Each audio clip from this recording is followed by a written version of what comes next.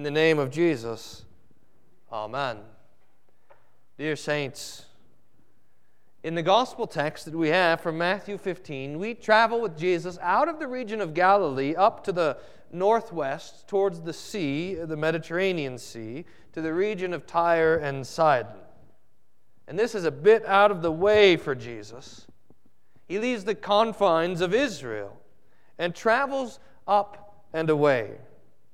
And as he and his disciples are going, in fact, as they get to Tyre or Sidon, to the area there, and go into a house, a woman from that region, a Canaanite woman, comes up and prays to Jesus, begging him for mercy and for kindness that he would cast a demon out of her daughter. Now, what do we know of this woman? We know that she's a Canaanite from the Gospel of Matthew. We know from the Gospel of Mark that she was a Syrophoenician, that she was of Greek descent. She must have resettled in this region with her family in this place, and it is astonishing to us that we also know that she knows about Jesus, that she has heard the word of this Jewish Messiah, and she's believed it, and she's come to him now for help in her hour of need. But what unfolds between our Lord Jesus and this woman, his dear Christian daughter, is astonishing. Jesus, it seems, mistreats her and turns her away, that he constantly refuses to hear her prayers. She, after all, is not a daughter of Israel. But at the end of this conversation with Jesus, this dear woman proves the very opposite. She shows that she is a true Israelite. And this is the wonder and the glory of the text. Remember, after all, what the word Israel means. In Genesis, we learn of what the word Israel means. As we're hearing in Genesis the story of Abraham, Abraham has a son, Isaac, who has two sons, Jacob and Esau. And Esau was the firstborn, a mighty man, a wonderful hunter, and Jacob was not. So Esau was the firstborn, and he had all the rights and claims of the firstborn, but he was out hunting one day and comes back starving, and Jacob sold him a bowl of soup for his birthright, the blessing of the firstborn. Now, fast forward just a little bit to the deathbed of Isaac, and Isaac, there dying, is going to give the blessing of the firstborn to his firstborn Esau, even though Esau had already sold it to Jacob. So Isaac asked for Esau to go hunting and bring him some venison, and in the meanwhile, Rebekah and Jacob plot that Jacob would get the blessing that he had bought from his brother. So Jacob is in Esau's clothes. He has hairy skin put on his arms like this, and he goes in and brings his father the pot of soup, and Isaac, whose eyes are failing, feels his hands and says, "You're hairy, it must be my son Esau." And he gives to Jacob this blessing that was for the firstborn, the blessing that Jacob had bought from Esau. Now Esau comes back from the field. He comes into his father with the food that he had just got, and he brings it to his father, Isaac, and he says, "Who are you?" And he says, "I'm your son Esau." And Isaac and Esau realized that they had been tricked, that he had already given the blessing to Jacob, and so he gives Esau another blessing that goes something like this: "You will your whole life serve your brother." And Esau is mad. The text, in fact, says that Esau hated Jacob and plotted to kill him when the days appointed for the mourning of Isaac's death were over. So when those days are over, Jacob books it. He runs out of town. He heads, in fact, straight north to the country of Haran, to his uncle Laban, and is there for 20 years. Jacob is there. When he's there, he finds his two wives, Leah and Rachel, and he has 11 children. He works for Laban for 20 years and has flocks and riches and all of this, but a dispute arises between Jacob and between Laban, and so Jacob now is running again from Laban back south. 20 years later, back to his brother Esau, back to the land that was his by the promise of his father Isaac. But he's still afraid. He's still worried that Esau is going to come and kill him. So on the way, as he hears that Esau is coming, Jacob sends out two troops, really, shepherds and flocks, to give to his brother Esau to hopefully appease his wrath. And then as they're coming down on the east side of the Sea of Galilee, and they come to the Jabbok River, which is a branch of the Jordan. There's some fords there. And Jacob has sent these two delegations ahead of him to Esau, and he sends his wives across, and his servants across, and his children across. And Jacob there is left on the north side of the river Jabbok. And there something absolutely astonishing happens. Jacob wrestles with God. The text is Genesis 32, beginning with verse 22, like this. The same night he, that is Jacob, arose and took his 2 wives, his 2 female servants, and his 11 children, and crossed the ford of the Jabbok. He took them and sent them across the stream, and everything else that he had. And Jacob was left alone. And a man wrestled with him until the breaking of the day. When the man saw that he did not prevail against Jacob, he touched his hip socket, and Jacob's hip was put out of joint as he wrestled with him. Then he said, "Let me go, for the day has broken." But Jacob said, "I will not let you go unless you bless me." And he said to him, "What is your name?" And he said, "Jacob." Then he said, "Your name shall no longer be called Jacob, but Israel, for you have striven with God and with men and have prevailed." Then Jacob asked him, "Please tell me your name." But he said, "Why is it that you ask my name?" And there he blessed him. So Jacob called the name of the place Peniel, saying, "For I have seen God face to face, and yet my life has been delivered."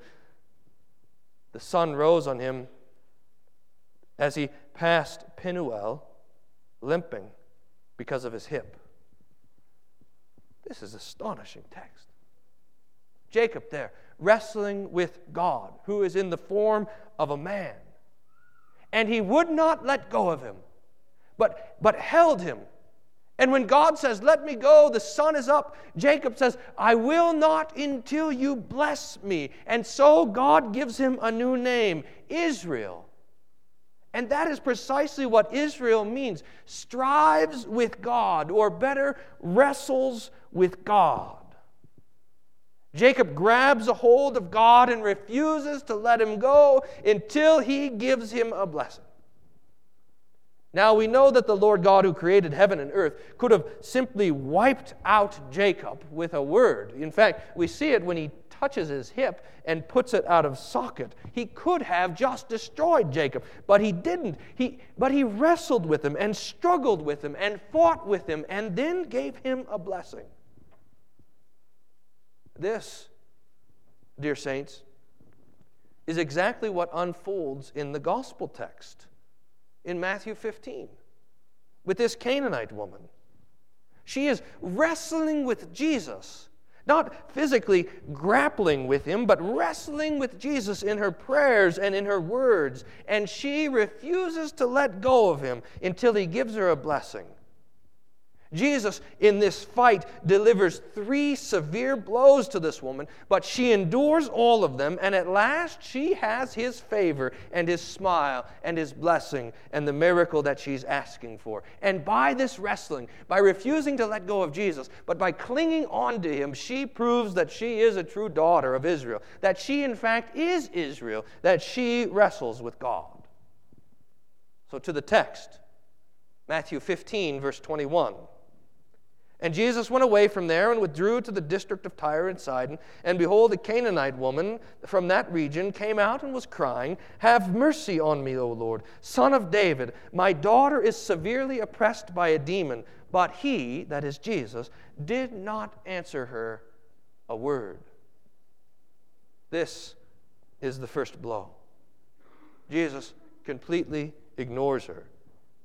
He doesn't say a word. He acts as if He acts as if she didn't even exist. Now, you might know this, what it seems like, what it feels like that the Lord has stopped up His ears to our prayers, like there's a glass ceiling and all of our cries and pleas aren't getting through to heaven. Jesus hears her, but He doesn't acknowledge her. Now, most people would say at this point, what I heard about this man must have been wrong. He's not kind and good, but arrogant and rude. I'll let him be. He doesn't want to help me. But look, Jesus doesn't say He wouldn't help. He didn't say anything. And as long as He doesn't say anything, as long as He is silent, she continues to cry out to Him for help. She will not let go of Him. She can't be turned away. This troubles the disciples, so they come and intercede on her behalf. It seems, out of love, but rather out of annoyance. Why don't you get rid of this woman? They say, and this is the middle of verse 23, and His disciples came and begged Him, saying, send her away, for she is crying out after us. And Jesus answered, I was sent only to the lost sheep of the house of Israel. This is the second blow. Jesus, still not talking to this woman, talks to His disciples and says, I'm not doing a miracle for her because I was sent to the Jews, to the lost sheep of the house of Israel. I was sent for the children of Abraham. Now, look at this. The promise is not for you, Jesus is saying. But this woman, who is here wrestling with Jesus, sees through the Lord's word. First, she says, He still hasn't said no.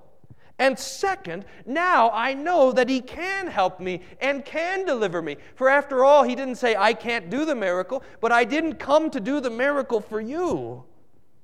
If He wants Israel, she seems to say, I'll show him Israel. I'm not letting go. So verse 25.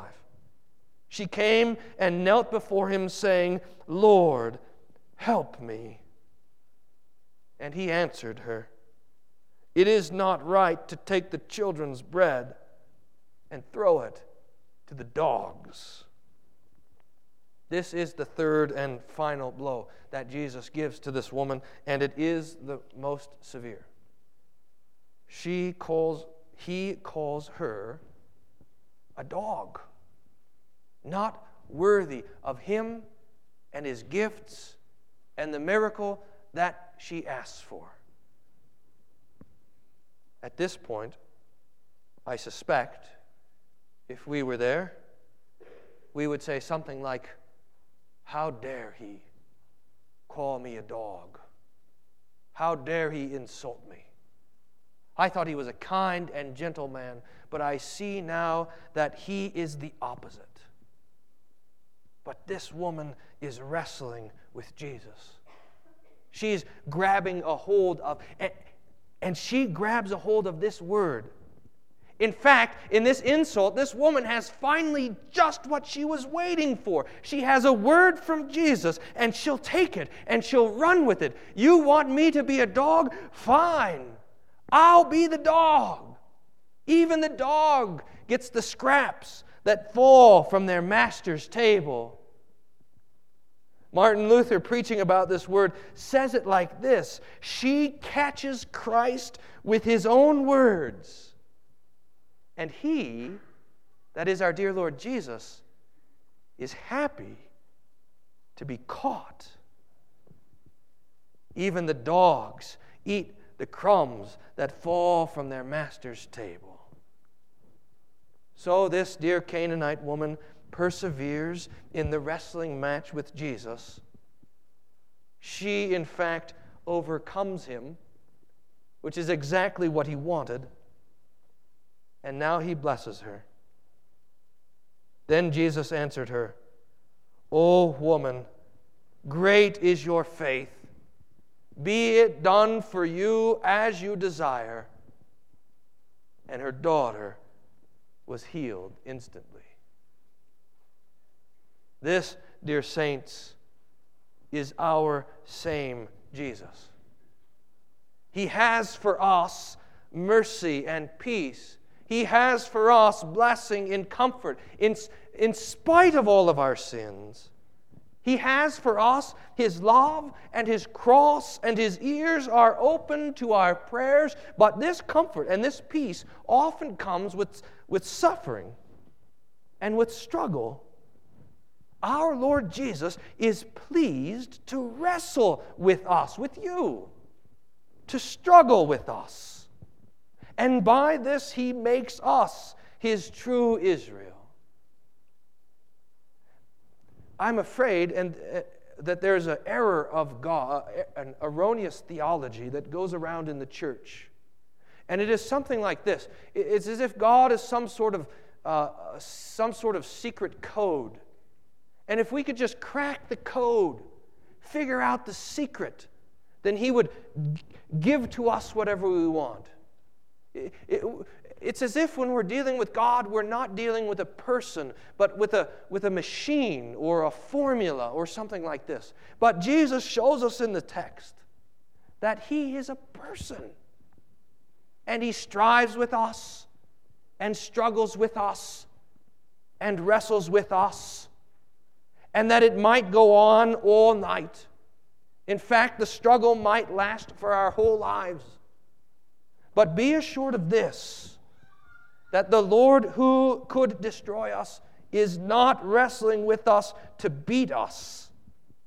He is wrestling with us to bless us. He is doing all of this for your good and for your blessing.